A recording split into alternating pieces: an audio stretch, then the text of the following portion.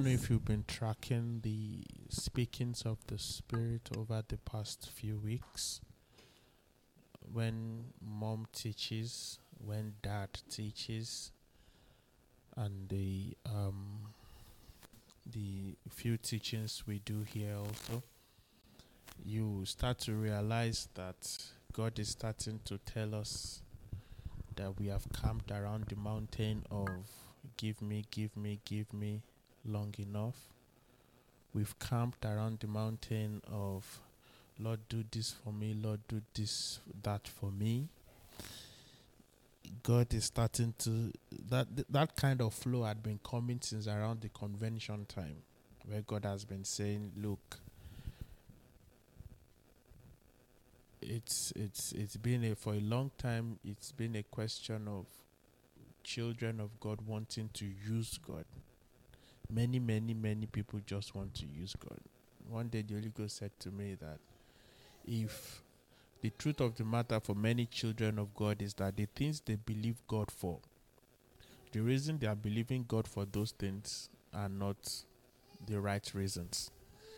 Many times people don't go to diabolic places because they are trying to not go to hell.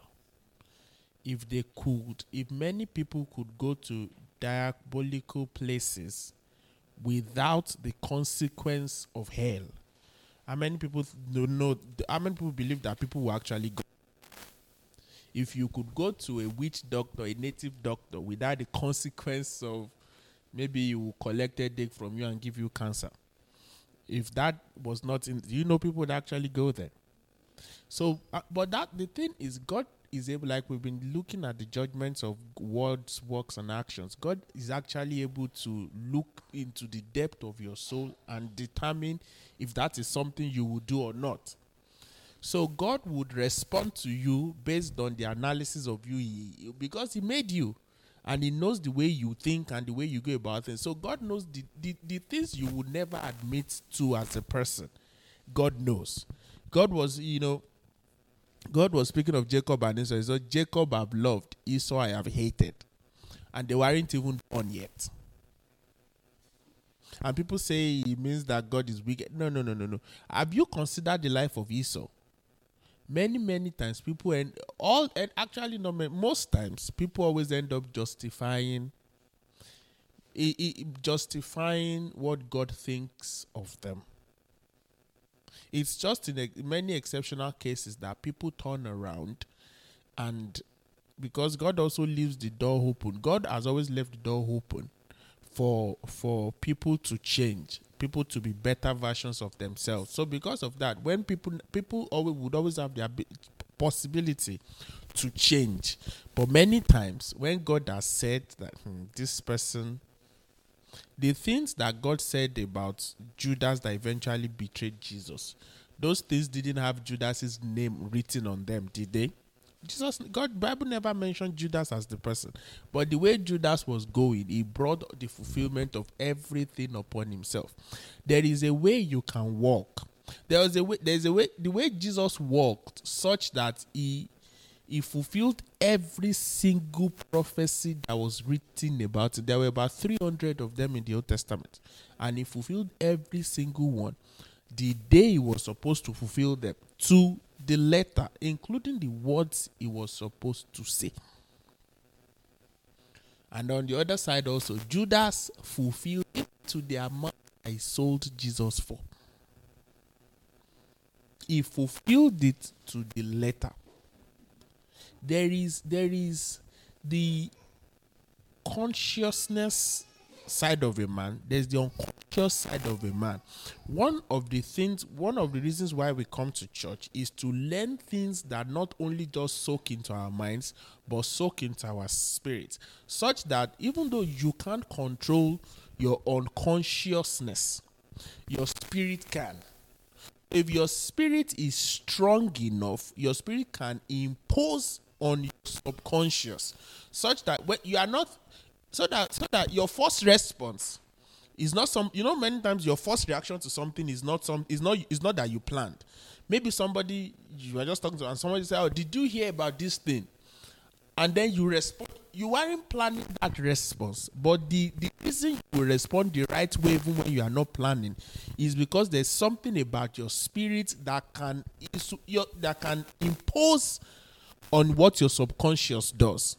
And then from there, then when you react from your subconscious, or when you are reacting from something you didn't plan, the construct of your spirit is able to inform you such that you still react the right way even when you have not planned your response. God looks at the total man. God looks at your subconscious, your consciousness, your spirit. We've been reading Hebrews chapter 4, verse 12 as our anchor scripture. Let's go there. Hebrews chapter 4. Because many times people don't understand the nature of the God we deal with. And I've told us that when we are talking of judgment, I'm not just talking of judgment in terms of punishment. I'm talking of judgment in terms of evaluation. The same way you judge the actions of your child and you respond based on your conclusion. The way you can judge the mood of your child and go, something is not right about this child. And then you call the child and say, son, daughter, what's the problem? It's the same way God evaluates and judges our actions and everything. And on the basis of that, his conclusion, then he responds to us. Hebrews 4:12 says, for the word of God is quick and powerful. Jesus, there are two ways to look at it. You can look at this as the word of God in terms of the written word of God. You can also look at it in terms of Jesus himself being the word of God. And then you start to look at the qualities. They said, number one, the word of God is quick. Quickness here is not in terms of speed. Quickness is in terms of being alive. It says he is the God that quickens the dead. So it's quick in terms of being alive. It says the word of God is powerful. Powerful is the word of God. That means the word of God is active. The word of God is effectual. The word of God is operative. It says, and is sharper than any two-edged sword. The sharpness there talks of the word of God being decisive, of the word of God being comprehensive. Is sharper. When you say, you look at children and say, that child is so sharp. That means that child is able, has the ability to grasp concepts quickly. Things that maybe you expect from adults. You see a child and you're like, wow, this is impressive. This is. So maybe concepts that you feel, normally children should not fully understand. And then you realize that child understands it. You say that child is sharp. That child is comprehensive. So the judgment of God, the word of God, Christ, or even the written word of God is decisive, is comprehensive. The word of God is not two-faced about anything.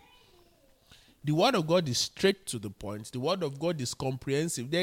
We might say, the Bible doesn't address a matter directly. But the truth of the matter is that you can learn the nature and the acts and the ways of God. And if you know God enough, you will know if that thing is acceptable to the person you know or not. So you can say, God didn't address this. He didn't mention it. It's not mentioned anywhere, so God doesn't bother about it. But by virtue of the kind of God you know God to be, does that thing fit his person? Does that thing align with all the knowledge of God inside you? If it doesn't, God has spoken. He has spoken by his nature. He has addressed that matter by his person. So don't lie to yourself. Because if you lie to yourself, God knows, Satan knows, and you know. So don't lie to yourself and say, because God didn't say it's a gray area, so I can do and undo. No, you cannot do and undo. Knowing therefore the terror of God, we do what? We persuade men. It says the word of God is quick and powerful, sharper than any two-edged sword, piercing even to the dividing asunder of the... You know why the word of God is sharp? I said the word of God is sharp, is decisive, is comprehensive. The justice of God is not like the justice of men. What men call justice is not really justice. Is punishing somebody for a crime. That is man's real definition of justice. Somebody broken the law, and by the letter of the law, that person has to be punished for what they have done. Okay. But God's justice system is not the same. God's justice system is looking at both the sinner, the offender, and the offended. So the justice system of God is such that eventually God wants to restore the person that has been offended and the person that has offended. Because God knows that the common ground for all these things is the fallen nature of man. So where man will say, okay, for example, somebody stole something, and by the letter of the law, that person is supposed to go to jail.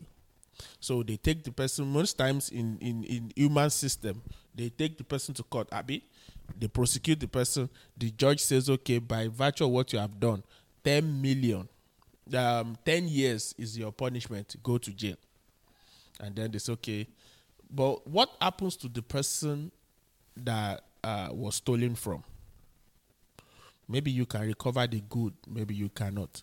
If let's say you can recover what was stolen, what about the emotional distress?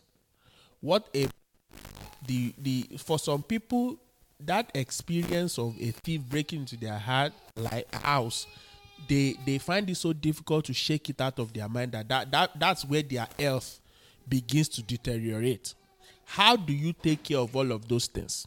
Many times the justice system of man cannot fully account for all of those things. But when it comes to the justice of God, God both deals with the offender and the offended, so that at the end of the day, everybody is restored, everybody is renewed. The offended person finds hope, finds help, finds comfort.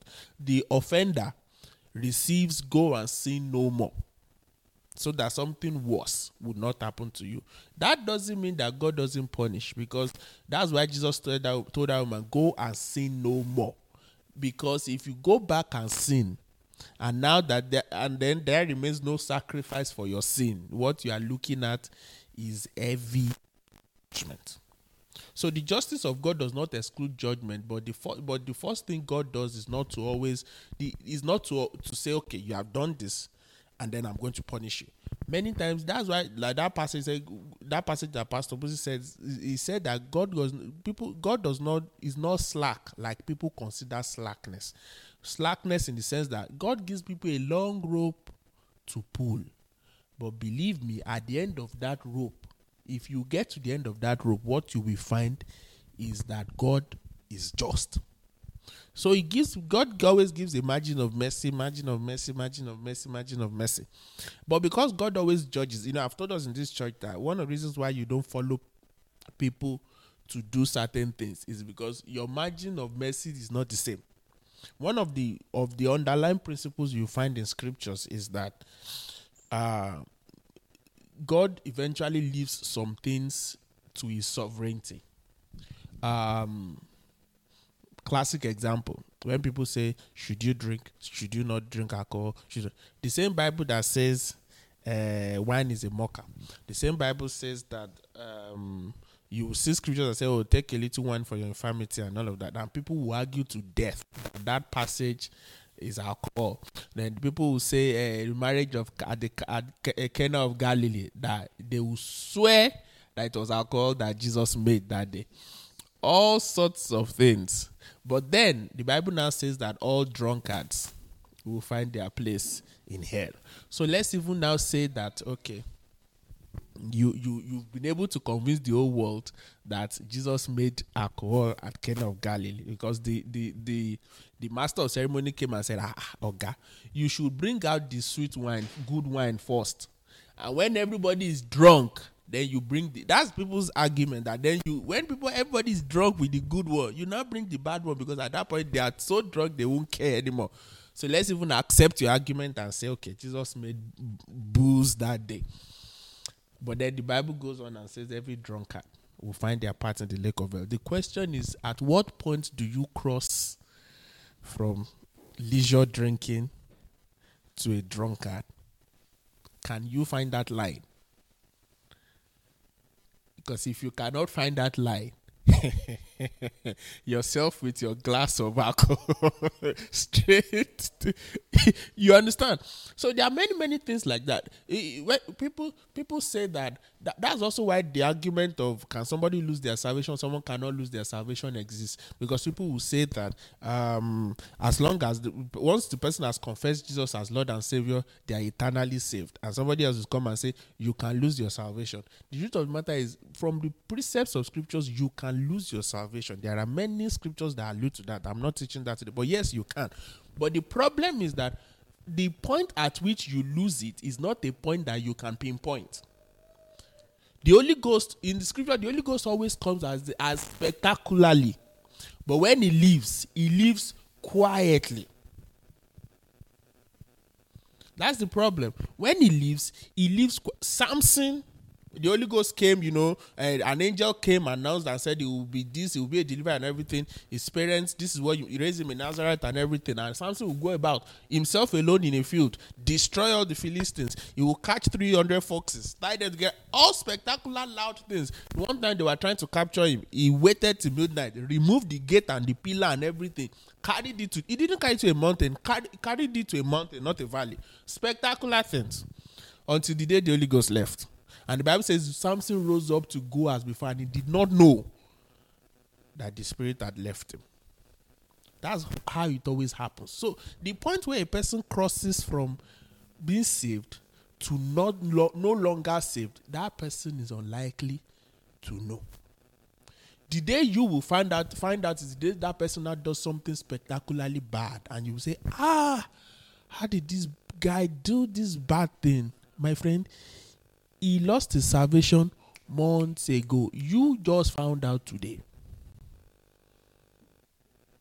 And so because of that distinction, it is difficult. You cannot, that's why you cannot say people cannot lose their salvation. Yes, people can. It is just that when the Holy Ghost has packed his bag and left, most times people don't know. So the Spirit of God left Saul. It wasn't obvious that day, and an evil spirit came and rested upon him. It was the day he wanted to pin that he started to manifest in the house that people realized, something is not right. So let's go get somebody that will play for him, and David will play, and he will calm down. Until the day that the playing didn't help, because now, apart from that madness, he had added jealousy, he had added hatred, he had invited extra demons that were bigger than the harp of David. And so David was busy playing harp when the man was still going to use javelin to nail him. The harp was it not working before? But at some point it stopped working because the guy that was playing was about to be pinned to the wall. Spiritual matters are in cadres and stages and everything. The power you have today. Let me just let me not go and start what I can't finish. Power. That's why when Jesus was living there, he said, all power and authority has been given to me. All. So when he was talking, by then scriptures talking about sitting at the head of principalities and power. Jesus is the head. The Bible describes Jesus as the head of principalities and powers. It doesn't mean that he's the chief principality in that sense. It's not like the head witch. Is that at the pinnacle of all kinds of powers that exist sits Jesus. Nothing is bigger than Jesus. Nothing is more powerful than Jesus. So, and because we have delegated power and authority and measure in stages, your MP, is it powerful or not? If you have visa issues, I don't know if it still happens now. If you had visa issues sometimes, you could write to your MP. If your MP writes to the Home Office, they will get back to you and your visa issues will be sorted. They do that. They're powerful to an extent. But is the MP as powerful as the Mayor of London? Is the Mayor of London as powerful as the Prime Minister? Even as powerful as the Prime Minister is, he still needs to go and kneel down before the Queen or King before you. If the King says no, of course he won't say no. Most times he won't say no because he wouldn't want to cause political unrest. But actually, if the Prime Minister goes to the King and the King says no, it's no. You go back and face your constitutional crisis, but it's a no. So all of them have power. So children of God also, we are powerful as to the degree to which the Holy Ghost can find expression in us. That's how power. That's the maximum power. The maximum power you can exhibit is not always equal to the maximum power God has. Is that the maximum you can exhibit right now is to the degree to which you are yielded to the person of the Holy Ghost. So yes, you have power because you have power in the sense that you can lay hands on headache and headache vanishes. But if it comes to cancer, you might need somebody else that has journeyed with God enough to be at a higher level of influence with God and wield a higher level of power and authority in God to be able to deal with that one. That one might be bigger than the ability you have at the moment. It doesn't mean you will not get to that day. That day will still come when you will lay hands on cancer and it will vanish as long as you keep your trajectory of the work with the Holy Ghost. So it comes. So like I was posting about the need for power, evangelism, and all that. And somebody messaged me and said, "Am I saying that until we can heal the blind and raise the dead, that we shouldn't do evangelism?" I said, no. You must continue to do evangelism as the Holy Ghost gives you the grace to. But what you must not stop at is to stop at aspiring, and beyond aspiring is for you to now stop at doing the things that will get you to that point where the Holy Ghost can do bigger things through you. Dad was saying this morning, saying things about praying in the Spirit. And it's made a point that really caught my attention. How can you pray in an understanding for your problem that you can't even define? You don't even know the length and breadth of the issue you are dealing with. Many times, problems are like icebergs. You are the first 10%. The rest of it is underwater. You have no idea how big it is underwater. So how can you say you want to pray in your understanding about a problem that you don't even know the length and breadth of it? You don't know who is involved, who is not. You don't know who is at the end of that matter and who is not. You know, for example, classic example, some of these universities where a lecturer, we were watching one of those movies with dad and mom, and this lecturer here says to this student, "Would you like to date me?" Student says, "Oh God, what is wrong with you?" "No." Fine. So the lecturer, because he doesn't want to pay, he now tells his friend in another faculty that girl was doing a module with to fail the girl. So now, naturally speaking, if you wanted to pray about that situation, you would just be praying and say, this lecturer here that is bugging me, God deal with it. Whereas your problem is beyond lecturer here. There's lecturer B, there's lecturer C, there's lecturer D. And you know, there was a time when I was at uni that there was an issue like that, and somebody got failed. And because the process on that side is not as transparent as it should be, you can challenge for your script. But the process of challenging for one paper will exhaust you so much that if they fail you in 2 or 3, you won't even bother with the others. So why bother? You have to write to Senate. Senate has to sit. Senate has to call the lecturer. Lecturer has to give his own version. All of these things are not happening in 1 week. Hope you know that. So you reported in January. Senate will sit in April. They will call the lecturer in September. All that time, you are better off rewriting and passing. So that's why. That's one of the things that was announced, and he now said that. That's why you pray in the Holy Ghost, so that the Holy Ghost knows the length and breadth of the matter you are dealing with, even if you don't. So pray in his language. And he also gave the example of the advantage of the devil not knowing what you are talking about. I know we were talking about this recently. If you don't talk, Satan cannot have an idea of what. So if God has said things to you and you don't say them out loud, see, this is the dichotomy of life. If God has said something to you, there is the power of confession. But you must understand, excuse me, that the other thing that the power of confession brings is that it brings enemies. Because you have to say, so you can have. You have to declare it, so it can come to pass. So God speaks, and then the power to accomplish what God has said goes out with the word. So that's why the word of God doesn't return to him void. He will go and do what God has said he should do. Also, you now have to speak so that what you are declaring according to the word of God can come to pass in your life. But the other side of it is when you are speaking, you are addressing heaven. But especially if you are speaking your language, then you're also speaking to the earth, speaking to elements to move on your behalf. When Joshua was preaching, it was speaking, sun, stand still where? Right over Gibeon, moon, valley of Aijalon. He was one that spoke, even though he was speaking by the authority and power of God. Because earlier in that verse, the Bible said he talked to God. People don't look at that part. They just say that Joshua spoke to the sun and the moon. Earlier in the verse, he said that Joshua spent time talking to God. So after he had spoken to God, the power and the boldness to make that kind of declaration came. And then he opened his mouth and declared. And all of that. So, but when you now do declarations, like even Satan is listening.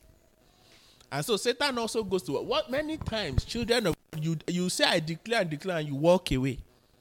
But the people that heard you didn't walk away. Satan didn't hear you and walk away. Satan heard you and went to work. You declared and went to bed. He heard you and started to put in motion things that will make, because the only aim of Satan is to make sure that the word of God in your life becomes void. He just wants to make sure that the word of God in your life does not come to pass. That thing God has said is going to make you. Satan just wants to make sure that thing never happens. And so he goes to work setting obstacles and traps and challenges. You are like, I've decreed it, I have received it. My friend, you have received nothing. Hallelujah. What you have received is warfare. The apostle was telling Timothy, he said he should war with prophecy. So now the prophecy has gone over and said, my child, I am going to use you powerfully. My friend, that call you had is a call to warfare. You have been called to war. And or a prophet can say, I'm going to make your children great. My dear, your prayer project has started. That is what it means. It means that you now have to always be before God and say, you said you will make my child great. Every obstacle before their greatness, I destroy, I bind every day. Then you have to listen. When they mention some friend that is useless, you must be able to catch it. Yesterday, my daughter came to my room and said, what was that thing she was talking about? Ugly and all of these things. Huh? So she came to me and said, she thinks she's ugly. I said, why? I said, why? I said, because she thinks she's ugly because I said she should go out. I said, no, auntie, come and sit down. I said you should go out because you are disturbing my sleep. I said I wanted to sleep. You also said you wanted to sleep. She laid next to me, came with a spoon and was poking me. Like, that's why I said go out. But the evil interpretation, maybe because of some things they had learned in school or some whatever, is that is rejecting me because I'm ugly. Like, auntie, you are the most beautiful person. Because if that's one of the biggest scriptures that rests in my head is that if they say it and you don't hear it, then God deals with it. If they say it and you hear it and you do nothing about it, God leaves it alone. Leviticus says if a child makes a vow to the Lord, and the man, even if your wife makes a vow to the Lord and you heard it and you kept quiet, if she doesn't fulfill that vow, she will pay. But if your wife or your child makes a vow and you hear it and you cancel it, God accepts that your cancellation as the authority in the house. But if you now, your child says, I'm going to give God 10,000, I'm going to give God 2,000, and you heard it and you kept quiet, it's now on you to help that child find that money.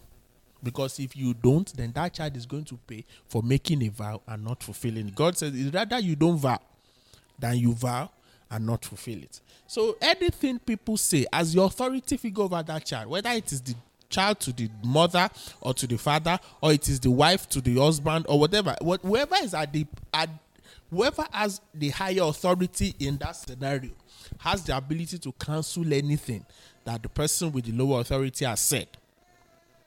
It doesn't make anybody inferior to anybody. It just means that is the hierarchy of structure.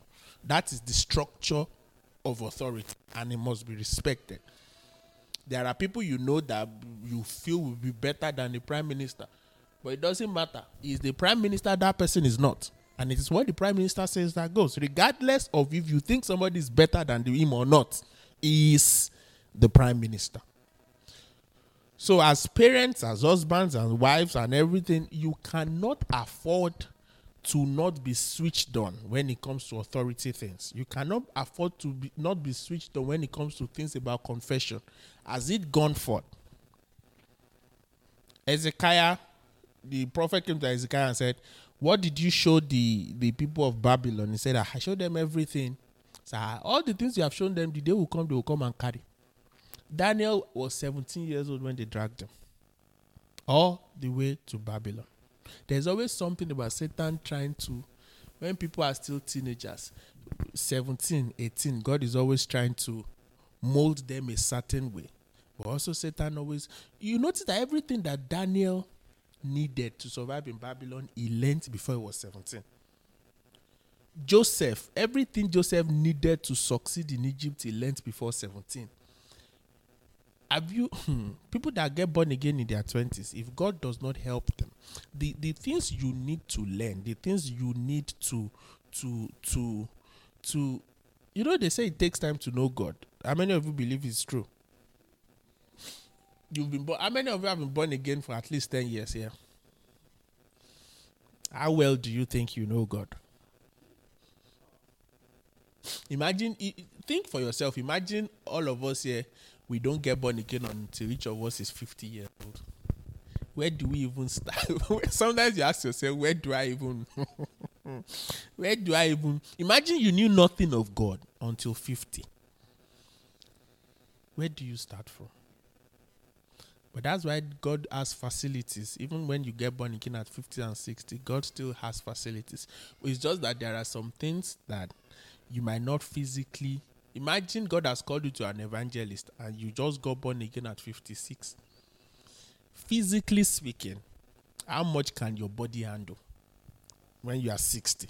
When you are 60, it doesn't matter that your mind wants to do it. The truth of the matter is your physical body can no longer cope with certain rigors. Imagine if you have to now you do 7 days program every 2 weeks or 5 days program every 3 weeks at 60. Maybe you just fall down and die one day.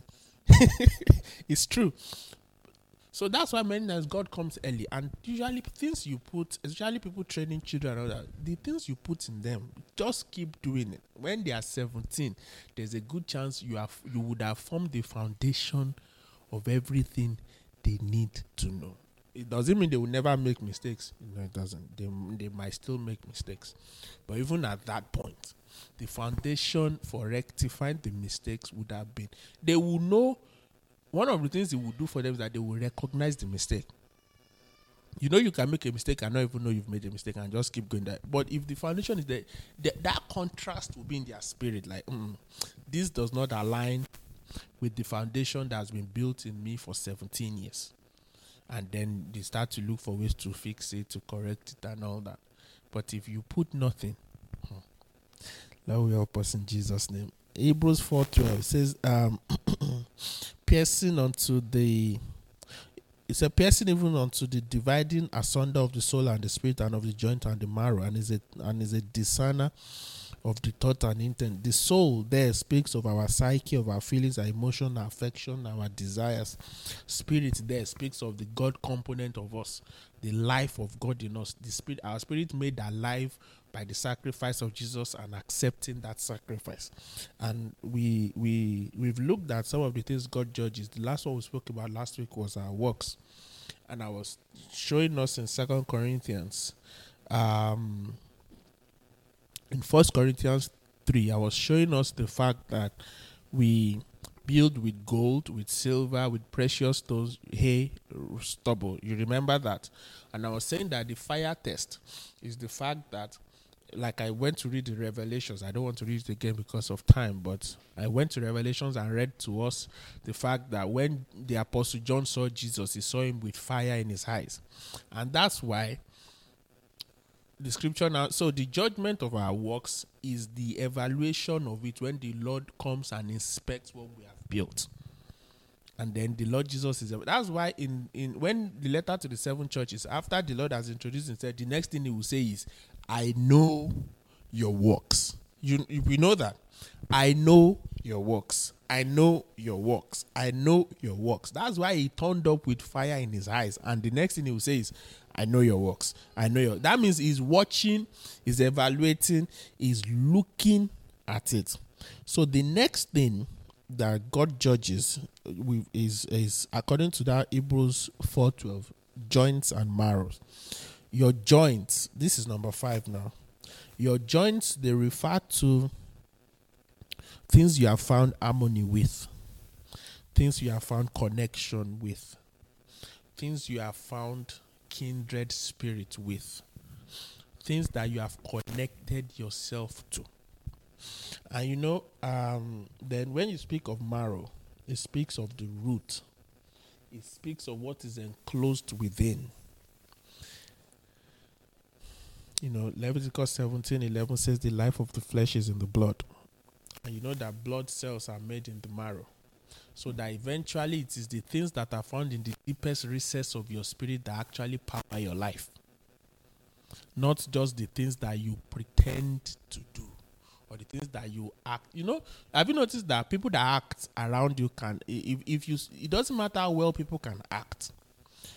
They can keep it up for you, but the day will come where they are acting, they will make mistakes in their acting. Have you noticed it before? It doesn't matter that somebody is pretending. Their acting will fail one day. If you are just patient enough, you will see that this person pretends around me. That is the nature of it, because eventually what is in the deepest recess of your spirit will turn up.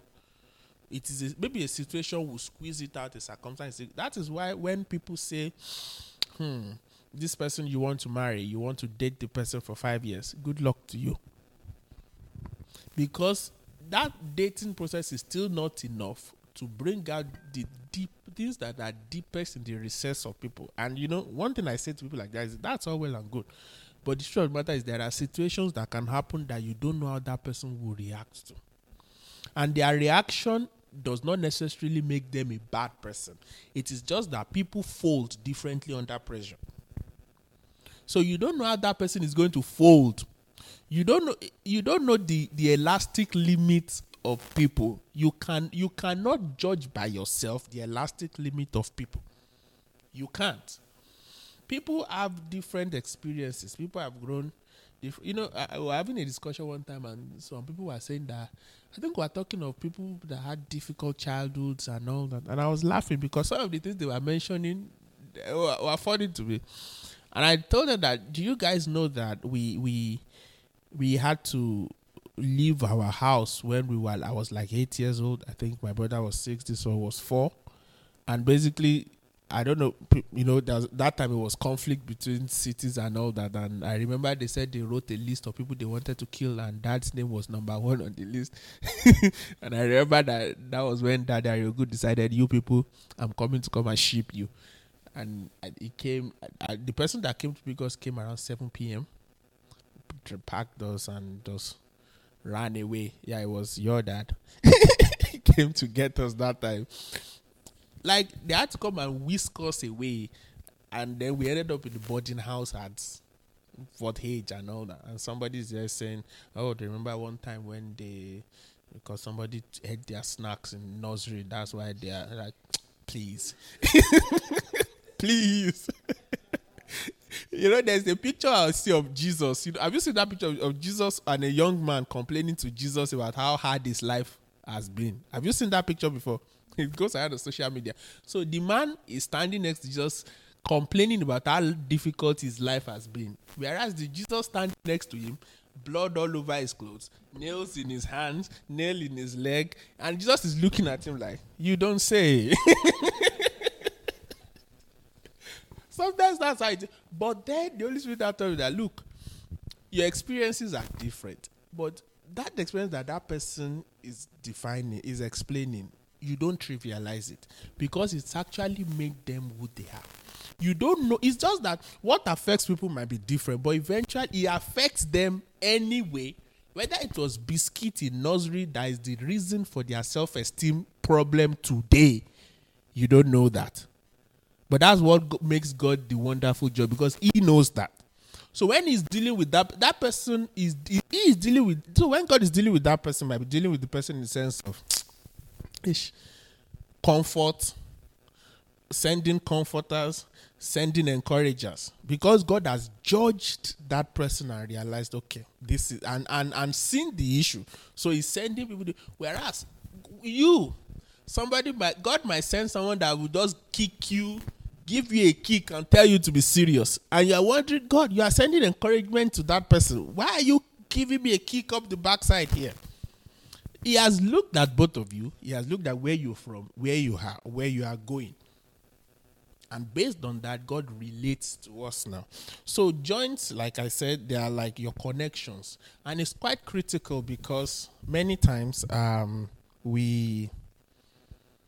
connections are not always a reflection of your person. Sometimes that's why Psalm 1, blessed is the man that walketh not in the counsel of the ungodly. That man might be a good man, but then he has gone to join himself to something that is not him. That's why Apostle Paul was saying that why would you take the body of the Lord and go and join it to a harlot? It doesn't mean that the man is a harlot, but he has gone to connect with something that is different from his nature. One of the ways to have grief in life is to be connected to something that antagonizes the depth of your person. Sometimes it might be a co-worker, sometimes it might be a boss, sometimes it might be anything. But but God also is so powerful that he can look at the connections you have made, the things you are in harmony with, and your person, and can judge that, okay, this is the definition of being unequally yoked.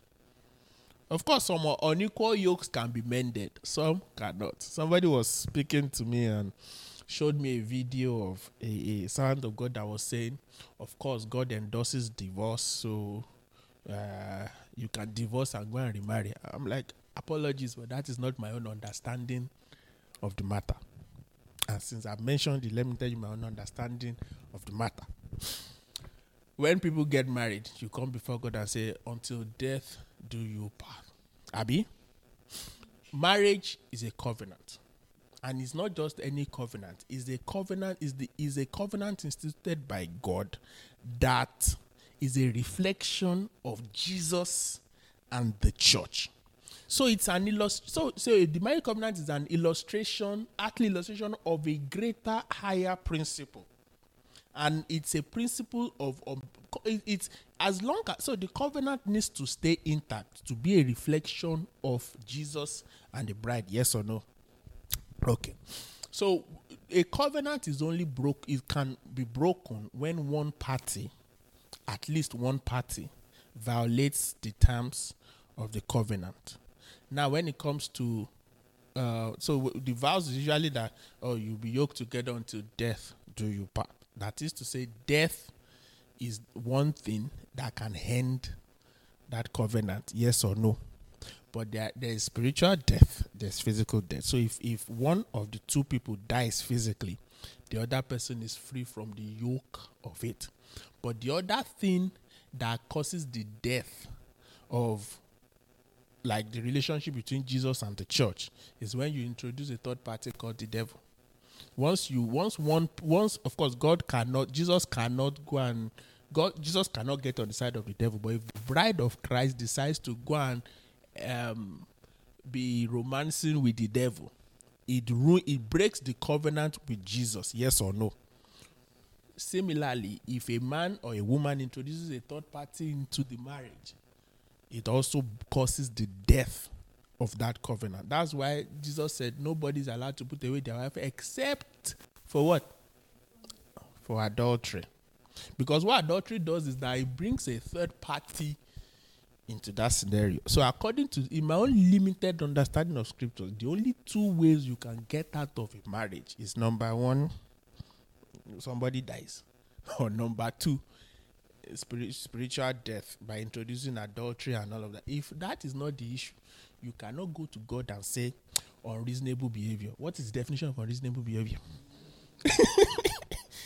You understand me? You cannot walk to God and say, I don't like this person anymore. God has not created grounds for you to divorce somebody on the basis of the fact that you don't like their face anymore. My friend, there was a day you liked that face. What? I been now. And the people say, Amen. So yeah, I have nothing else to add.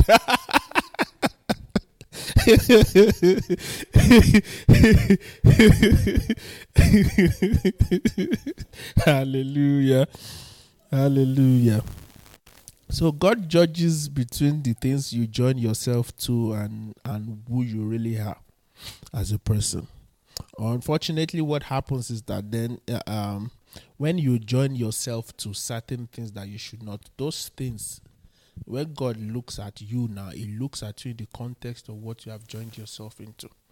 So even though God knows, that's why, like a sound of God said that He saw a vision of the end times and God was judging. And even though Jesus was sending people to where Jesus was weeping, but because Jesus would never forget the potential of the person He died for. So even though their actions have now condemned them to hell, it doesn't mean that. So Jesus is saying, well, this person, by virtue of your actions, you need to go to hell. But the person is going to hell, and Jesus is looking at that person and said, that could have been a great evangelist. That could have been a powerful prophet. That could have been a great businessman. He knows all those things. But by virtue of your actions and the things you have joined yourself to warrant that outcome, even though that is not God's preferred outcome. So God is not going to send anybody to hell rejoicing that they have gone to hell, because He knows the potential of this. Number one, He knows the sacrifice He paid for that soul. Number two, He knows the potential of that soul that has now become unrealized. So also we ourselves should always look at life like that. Who you are is who you are. But what you join yourself to is equally important, just like who you are. So if you, like I was saying, that if you have friends that continually grieve your spirit, it is in your best interest to not have that friend anymore. If you speak to a colleague and when they finish, they say all sorts of dirty things that it makes you recoil inside, then avoid that person. There is no need to grieve your spirit continually. Expose your spirit to grievances. No, you need to keep your spirit quiet. Quiet, the ornament of a quiet and gentle spirit.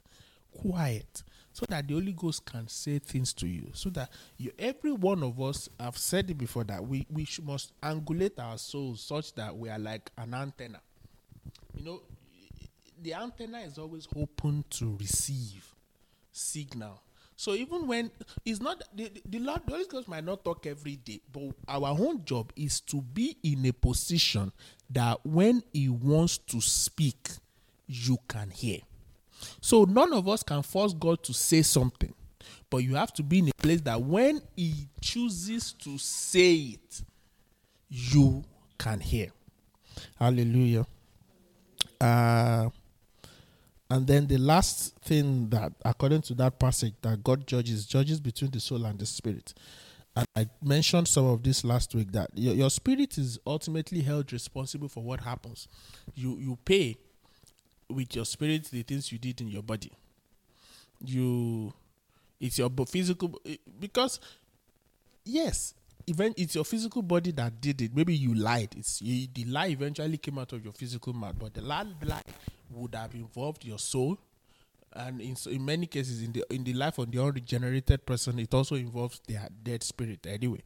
So God is able to judge between things that are coming from the soul, things that are coming from the flesh, things that are coming from the spirit. That's why Apostle Paul was saying that, oh wretched man that I am. The things I want to do, I don't do. Okay. So now, if he says the things he wants to do, he doesn't do. The ones he wants to do, where are they coming from? Coming from his spirit. The ones so he doesn't do. Why is he not able to do them? Because of the limitations of his soul and his body. But then the one that he doesn't want to do, the one that his spirit finds repulsive, his body and his soul ends up dragging him to do them. So what is that? That is an illustration of the struggle between the spirit and the soul for the control of the body. Many, many times what happens is that maybe as an unbeliever, you have lived your life a certain way. For example, you are the person that you drank a lot as an unbeliever. You understand? Or you lied a lot, or you lied and scammed people a lot. But now you've become born again. Now your spirit is supposed to rule over your flesh and your soul. But there will be instances where you would have done it before you even realize what you did. Like somebody now said that if this is one of the arguments of for once and forever saved and all this drama that many times we don't even put in context. Somebody will now come and say, oh, if somebody gets born again now and drinks a bottle of beer and gets hit by a car, all those hypothetical situations, will the person go to heaven or hell?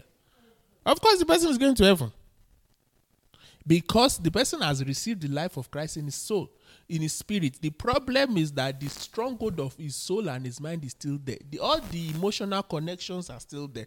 All the neurological pathways he created are still. That is why the Bible implores us to be soaked in the word.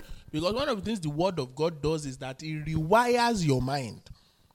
It physically rewires your neurological pathways. You start to think scriptures. And if you are saying God doesn't talk to me, you have many times the first set of ways God speaks to you is to always bring scriptures to your mind. So if your mind is void of the Bible, you are going to look like God doesn't talk to you. Whereas it is the scriptures that you've exposed yourself. God just hooks one. The Holy Spirit was explaining something to me about what happens when you listen to scriptures. So you are listening to scriptures. For example, you are listening to your audio Bible. Your spirit is like a net with hooks on it. And the word of God is just like that stream passing through. Your spirit man will be catching verses, catching phrases. You might not even remember. They will come when you will now remember a sentence. You can't remember which passage of the Bible it is, which chapter or which verse, but that sentence keeps reading in your spirit. And then you go and Google it and you realize, oh, it was that passage I listened to last week. What has happened is that your spirit has caught verses, caught sentences, caught words in the stream of the word that is going. Many times, the best way to handle that is that once a passage is highlighted to you like that, you should try to write it down. Sometimes, if you write it down, wonderful. If you don't write it down, sometimes God brings it back. Sometimes it never brings it back. Maybe years later, you have that same experience again when you come in contact with that verse. But that's part of how God speaks to you. Your mind is renewed. Your spirit is regenerated. You think in scriptures. Sometimes it's not even that the scripture comes to you. It's that your spirit becomes orientated in such a... You know what is called brainwashing? You can do that intentionally with the scriptures, such that you brainwashing is not the right word, but you can soak your person in scriptures, such that not only is it that you recall the scriptures, it serves as a gate for certain things that come into your life. The scriptures now stand as a barrier because it would have oriented your mind in a certain way. So this is coming and you're like, it is in that soaking of scriptures that you eventually are able to tell the difference between what is good and acceptable, what is lawful and what is expedient. You can when you get born again, many times people will hit you with a list of do's and don'ts. The list of sins are essentially do's and don'ts. Don't lie, don't steal, don't commit fornication, don't commit adultery, don't do this. Wonderful. But after you have gone past that stage, now it is now to discern between what is lawful, what is expedient, what is acceptable, what you can do. But should you? All that kind of distinction, you'll be able to make it on the basis of the word of God being soaked in your spirit. So God is able to distinguish between the soul and the spirit. And many times when God has done all these judgments, there are at least about 4 results of this kind of judgment that God does between your thoughts and your actions, your intents and everything. Number 1 is that the result of it can be an outpouring. An outpouring. Sometimes it is that God's response to judging your person and your works is that there is an outpouring, maybe an outpouring of mercy or an outpouring of peace. Sometimes it just pours out that peace upon you, the peace that passes all understanding, because he has looked at your frame and looked at all you have been through and looked at the situation and looked at the injustices and everything that surrounds you. And then it comes with mercy, it comes with peace to let you know that it's okay. It will be okay. Number 2 is that sometimes God comes with a new grace. Sometimes it is a new grace for favor. Sometimes it's the grace for speed. For example, like I was giving the example of someone that just got born again as 50. That person needs to run. You need to run because there are many, many things that you need to do. So, what God did for Apostle Paul that made him catch up like he did was that God took him on an incubation course. 3 years. Himself and Jesus for 3 years. So you can imagine the experiences he had in those days that he didn't even talk about. He spoke of some, but there were some he didn't even talk. But you can imagine if Jesus was teaching in 3 years, so reconstructing all the Bible. He already knew the Bible. He knew the law by heart. He knew the prophets and everything. So God was not coming and say, oh, this one doesn't mean this. This is what it means. This one doesn't mean this. This is what it means. This is the connection between the law and the prophets and Jesus. This is where Jesus fulfilled this and I fulfilled this. 3 years incubator, so that when he came out, he was a different man. And the third thing that God does from his judgment and evaluation is that he pours out an anointing. He pours out an anointing. And this one is especially true when enemies are around. For example, Psalm 23 verse 5. He said, he prepared a table before me in the presence of my enemies. The very next sentence is, he anointed my head with oil. That's why you read in the Old Testament, and the Spirit of the Lord came upon him. Basically, it's that an anointing for that specific task came upon that fellow because of what was about to happen. So God responds with an anointing. And number, what is next now? 1, 2, 3. Number 4 is that God comes with an instruction. Sometimes because of God has looked at the details of our lives and our actions and our state of our soul and our minds and everything, it comes to an instruction. And many times that instruction can be to get out of a jam that you're about to enter. Sometimes that instruction is to help you avoid the pitfall. Sometimes that instruction is to help you go faster in life. That instruction can be for anything. That instruction can be for preservation of your soul. But God, many times, He comes with an instruction. And finally, God comes with warnings and judgment. Many times, God's evaluation of our actions is that He comes to warn us. How many of us have done things that God has warned us before? Or sent somebody to warn us before? Has it happened to you before? It hasn't. God has not warned you before. You people are walking straight and narrow. Hallelujah. Sometimes God sends people to warn us like, the way that matter is going, my friend, is not going to end well. So God quickly sends you a warning. And we've seen instances of it where God sends a warning to a person, the person doesn't yield.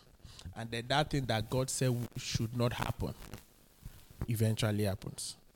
Every time God sends a warning about something and that thing eventually happens, what it shows is that the person did not heed the warning. And sometimes God just sends judgment. If you read Haggai chapter 1, that's my last scripture for today. Haggai chapter 1 from verse 5. Say, now thus saith the Lord of hosts, consider your ways. Ye have sown much and bring in little. Ye eat, but ye have not enough. Ye drink, but ye are not filled with drink. Ye clothe yourself, but there is none of you that is warm. And he that earneth wages to put into a bag of holes. So this scripture, if you have, maybe when you get to read it, is both a judgment, a warning and a judgment. So the warning here, if you keep reading, is the fact that they have built their own houses and they have not built the house of God. Verse 7 says, thus said the Lord of hosts, consider your ways, go up the mountain and bring wood and build the house, and I will take pleasure in it and I will be glorified, said the Lord. So these people had gone on building their own businesses and their own empires and forgotten about building the house of God. So both the warning and the judgment came in that even the ones of you that are earning wages, what the wages you have been earning, you have been putting it in a bag of holes. So as a child of God, if you seem to be working so hard and you don't feel the results are showing, maybe you need to stop and because God's admonition here was consider your ways. Have you gone ahead with your own ways that you are forgetting the ways of God? Because the result of that is that you'll be earning wages and you'll be putting it in a bag full of holes. And in closing, there are so the judgments of God is in overviews and is in details, like I've shown us. In the short, it is that God comes with all those things I mentioned: a warning, judgment, instruction, and anointing, and all that. In the long term, eventually, it is that we will all appear before the throne, whether it is the judgment seat of Christ, whether it is the great white throne judgment. If anybody that turns up at the great white throne judgment, see those two thrones. If it is I don't want to. I'm not going to really explain because of time. But a person that turns up at the judgment seat of Christ, it is that you have already passed from death to life. It is now the evaluation of the things you have done in the flesh, whether you did them well or you didn't. Whether God considered, God Himself, when He finished creating in Genesis, He saw everything He created and declared that they were good. So God will also now look at the things you have also constructed. And if He considers it good, you'll be rewarded. If Jesus considers it not good, to be burnt, but the Bible says you yourself will be saved as one that passed through fire. But if a person appears in front of the judgment seat, in front of the great white throne judgment, there is nothing anybody can say there that can justify them. That person is going to hell. It's a case of where God now comes and says, so that I just don't send you to hell and all of that. Let us have a conversation. And the way I like to say is that God will bring 2 bottles of Coke. He will open the 2. He will give you one. He will take one. Both of you will sit down, big screen, and say, this is why you are going to hell. So that people that eventually go there, the Bible, if you read it, it says even the sea will give up the dead that are in them. Everybody in hell right now will wake up, face the great white throne judgment, and on the basis of that now go to the lake of fire. But that anybody that is, as they are going there, they will not be happy. But what they will know is that they themselves will know that God is faithful, God is just, God is righteous. Rise up on your feet this morning. There's only one prayer point for this morning. You ask the Lord to consider your ways and show you mercy. Lord, consider my ways and show me mercy. Lord, consider my ways and pour a new anointing. For some of us, it's a new anointing you need. For some of us, it's a warning. For some of us, it's an outpouring of grace and mercy. For some of us, it's that peace. You just need the peace of God that passes all understanding. Say, Lord, consider my ways and help me. That's the only prayer point for this morning. Consider my ways and help me. Consider my ways and help me. Consider my ways and help me. I don't need to be lying to myself. I don't need to be telling myself I'm doing well. When God says,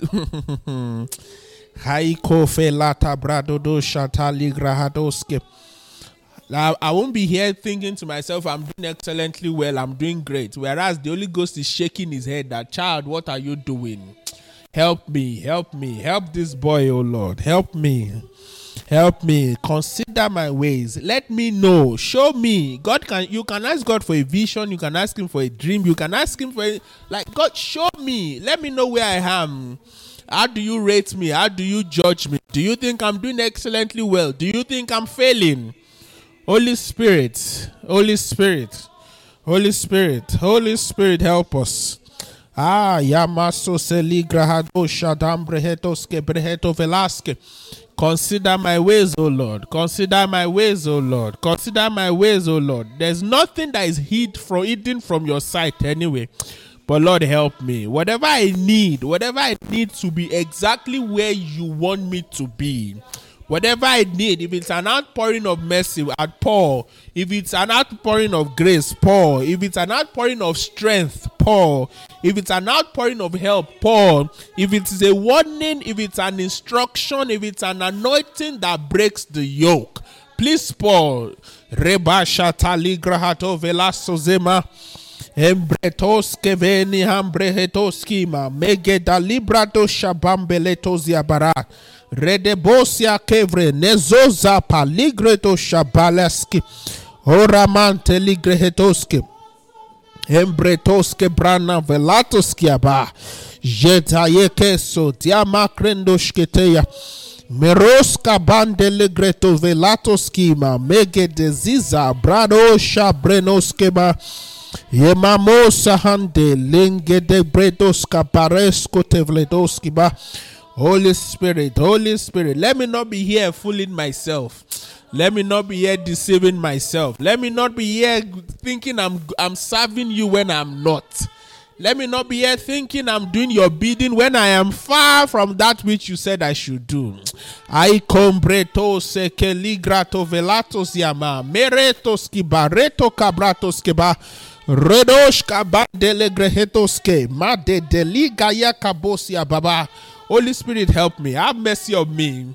Let it not be that it's on Judgment Day I realize I have brought forth wind. Let it not be that it's on Judgment let it be that it's not when I meet you face to face that I have to start justifying why I failed. I have to start justifying why I didn't measure up to your standard for my life.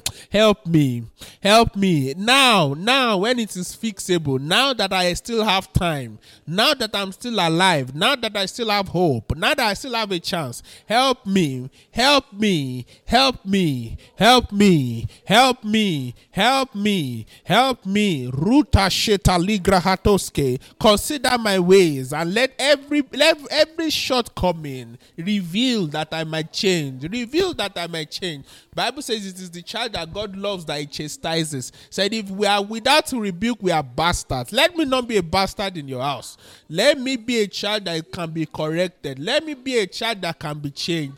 Let me not be of those that you have left to themselves. There are people that God leaves to themselves. People like that end up self-destroying.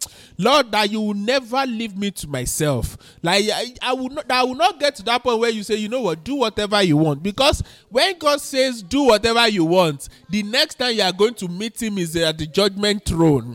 Have mercy. Have mercy. Have mercy. Leave me not to myself. Leave me not to my devices. Leave me not to my devices. Leave me not to my humanity. Leave me not to my own will and pleasure. Leave me not to my own decisions. Help me.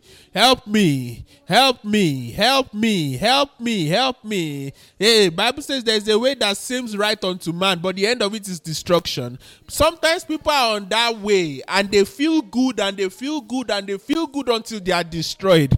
Help me that I will not be set on the way of destruction and I'm having fun while I'm going down the drain. That I will not be set on the path of destruction and be having pleasures while I am on the way to Ruta Bagle Kletoske Brede Valesko Taima Maliakaba.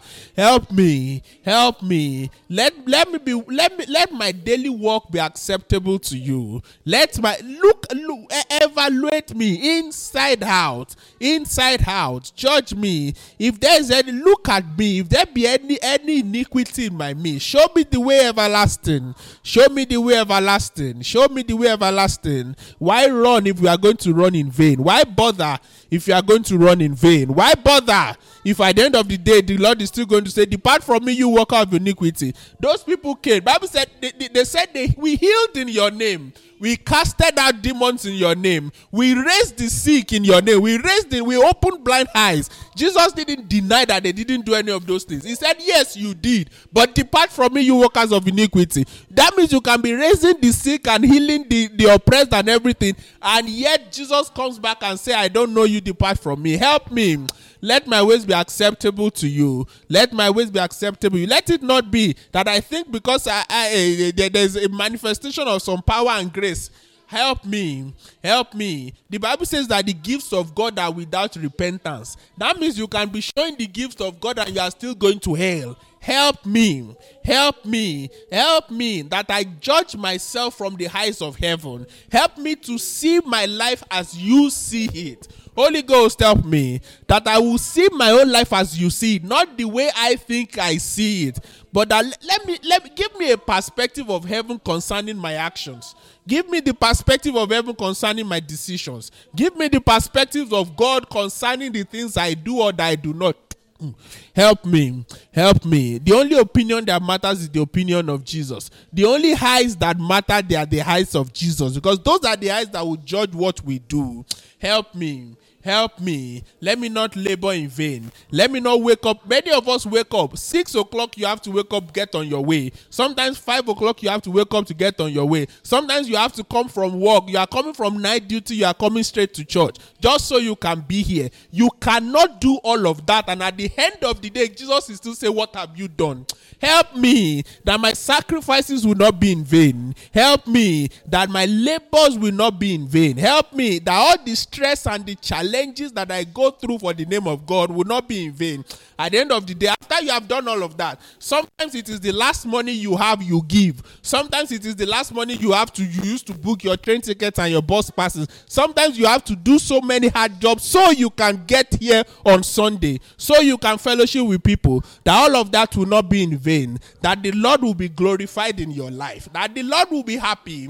Because many times God sees all those sacrifices, but also is looking at the state of your heart. Why are you doing it? Are you doing it so that they won't say, why didn't you come on Sunday? Or are you doing it because you genuinely love him and serve him? Or so you, for whatever reason, Lord, look at my heart. Anything I'm doing for you for the wrong reasons, for the wrong reasons, point it out. Everything I'm doing for you with an imperfect heart. You see all the kings of Israel say, this one walked with God, but not with a perfect heart. This one followed the ways of David, but not with a perfect heart. This one, that would not be my story. It would not be that he served God. Yes, he preached on so many Sundays, but he didn't do with the heart that God was looking for. Help me. Let my heart be right before you. Help me to serve you with a perfect heart. Help me to serve you with the right motives.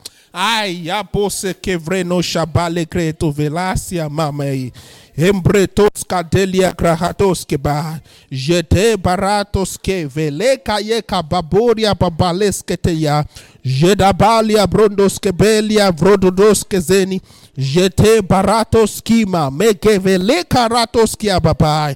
Help me. There are times you can do something that seems good for God, but that God will even say it is not time yet.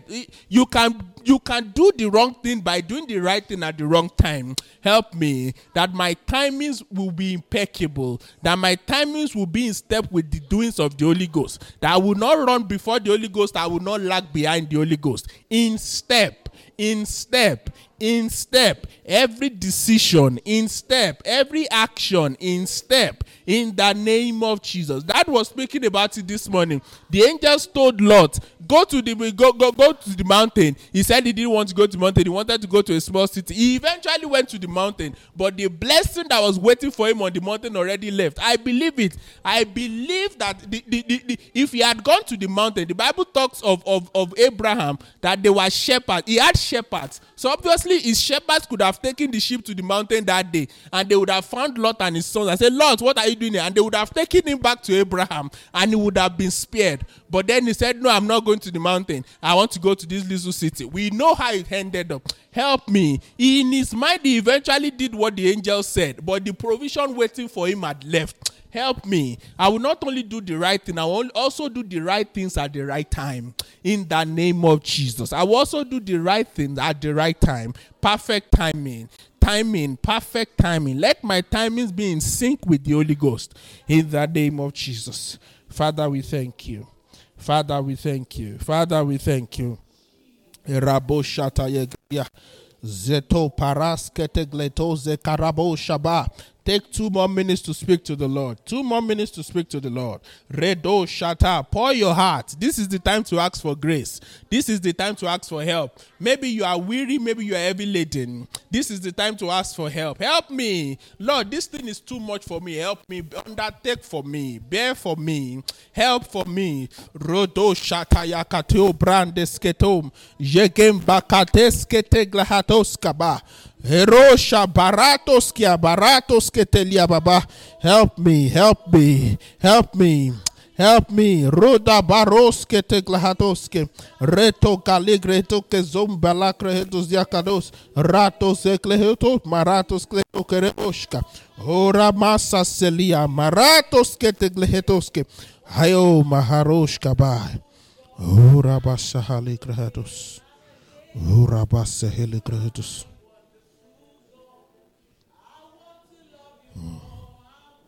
Hallelujah. Help me. Help me. Help me. Help me. Help me. Help me. Urabashata yakatoskiaba. Ebratosiakata. Help me. Ruta kalikrahatoskeba. Kelikadoska baratoskebene. Help me. Help me. Help me. Help us. Help us as a people. Help us as a church. Help us as a ministry. Help us as families. Help us as individuals. Erato shakayakato. Eklatos kebre. Embretos kaba. Kavali katoria baba. Jete baratos kede. Kabo kalika pate ya baratos kaba. Help us. Help us. Help us. Help us. Ruta sheta yakatio bara. Rekato gabele rita baruska bange de geligaba. Embretos keveletos yamaratos kete yi kaligratos kobo. Embretos ziza like velatoria babaria. Rock of ages cleared for me. Rock of ages cleared for me. Rock of ages cleared for me. Let me hide myself in thee. Let the water and the blood from thy riven side which flow be your sin and double cure. Save thee from his guilt and power, not the labors of my hands can fulfill thy love's demand. Could my zeal no respite know? Could my tears forever flow? All for sin could not atone. Thou must save, and thou alone. Nothing in my hands I bring, simply to thy cross I cling. Naked come to thee for dress, helpless look to thee for grace. For I to the mountain fly, wash me, Savior, I die. Why while I draw this fleeting breath. When my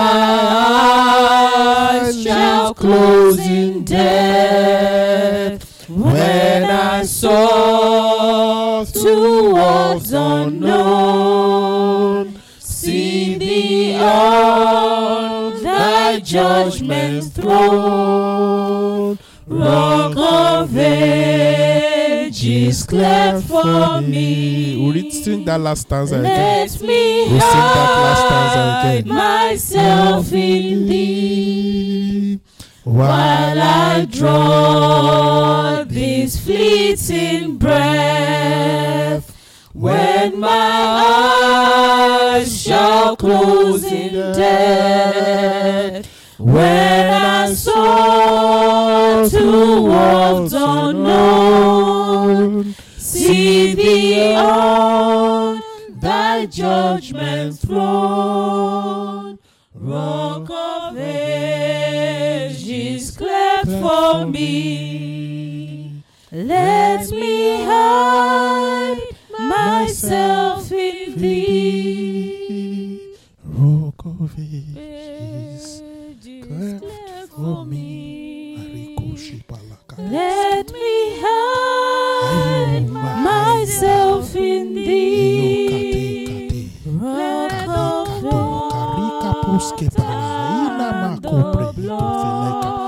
Meketikla paruskum bekata ababa. Erota basekete glaiko prahadoske embrato ziako viako sika yekatoski bai jeta yakoski paratoski abai.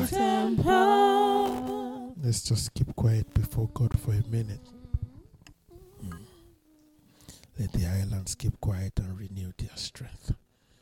If you are here and you need strength, you need grace, you need help, just ask the Holy Ghost, help me. I need grace, I need help.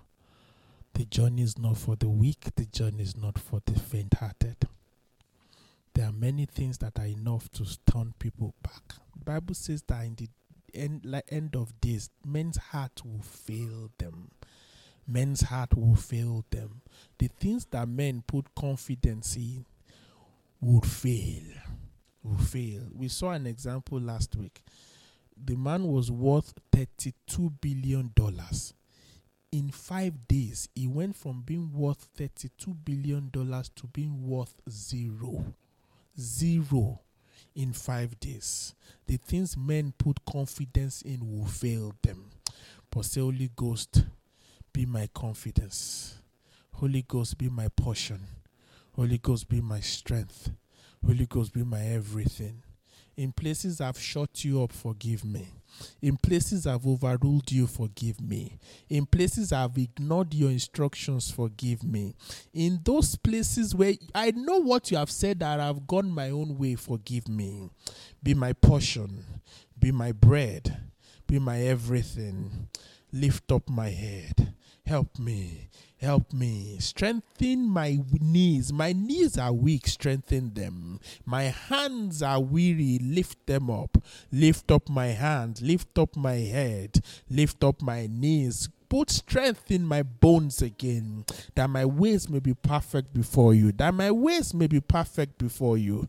Help me. Help me. Let me not run as one that beats the air. Let me not fight blindly. Let me not fight blindly. Let every effort of mine count before you. Let every tear count before you. Let every stress count before you. Let every sacrifice count before you. Let me not offer the sacrifice of Cain. Let me offer the sacrifice of Jesus. Help me to offer the sacrifice of Jesus. The cross of Jesus. Father, we give you praise. In Jesus' name we have prayed. Holy Spirit, we ask that you help us. Let us walk worthy. Let us walk worthy. Everybody's walking, but not everybody's walking worthy. Help us to walk worthy. Let us not be of those that their works will be burned. Help us not to have labored in vain. Help us not to have sacrificed in vain. Help us, Holy Ghost. Help us, Holy Ghost. Let every deficiency be addressed. Let every wrinkle be straightened. Let every valley be leveled. Let every mountain be brought low. Let every obstacle be removed, that your people might be strong, that your people might travel on the wings of the Spirit, in the name of Jesus. Thank you as you have spoken to us. Thank you as you continue to help us. In Jesus' name we pray.